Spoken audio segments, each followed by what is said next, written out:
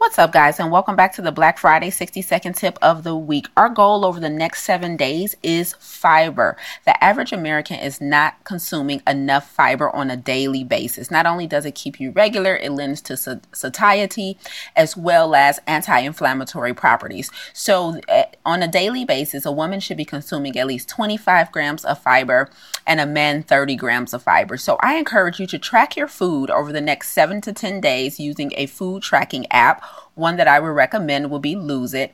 And this app should break down and give you an exact number of the grams of fiber you're consuming every day based on the foods that you enter in. So you want to be as honest as possible and as consistent as possible with logging that food. Get an idea of where you are so you'll know how to adjust. Your fiber is going to come from your fruits, your vegetables, and all of your whole grains. So your mission is to increase your fiber over the next 7 days. Get after it.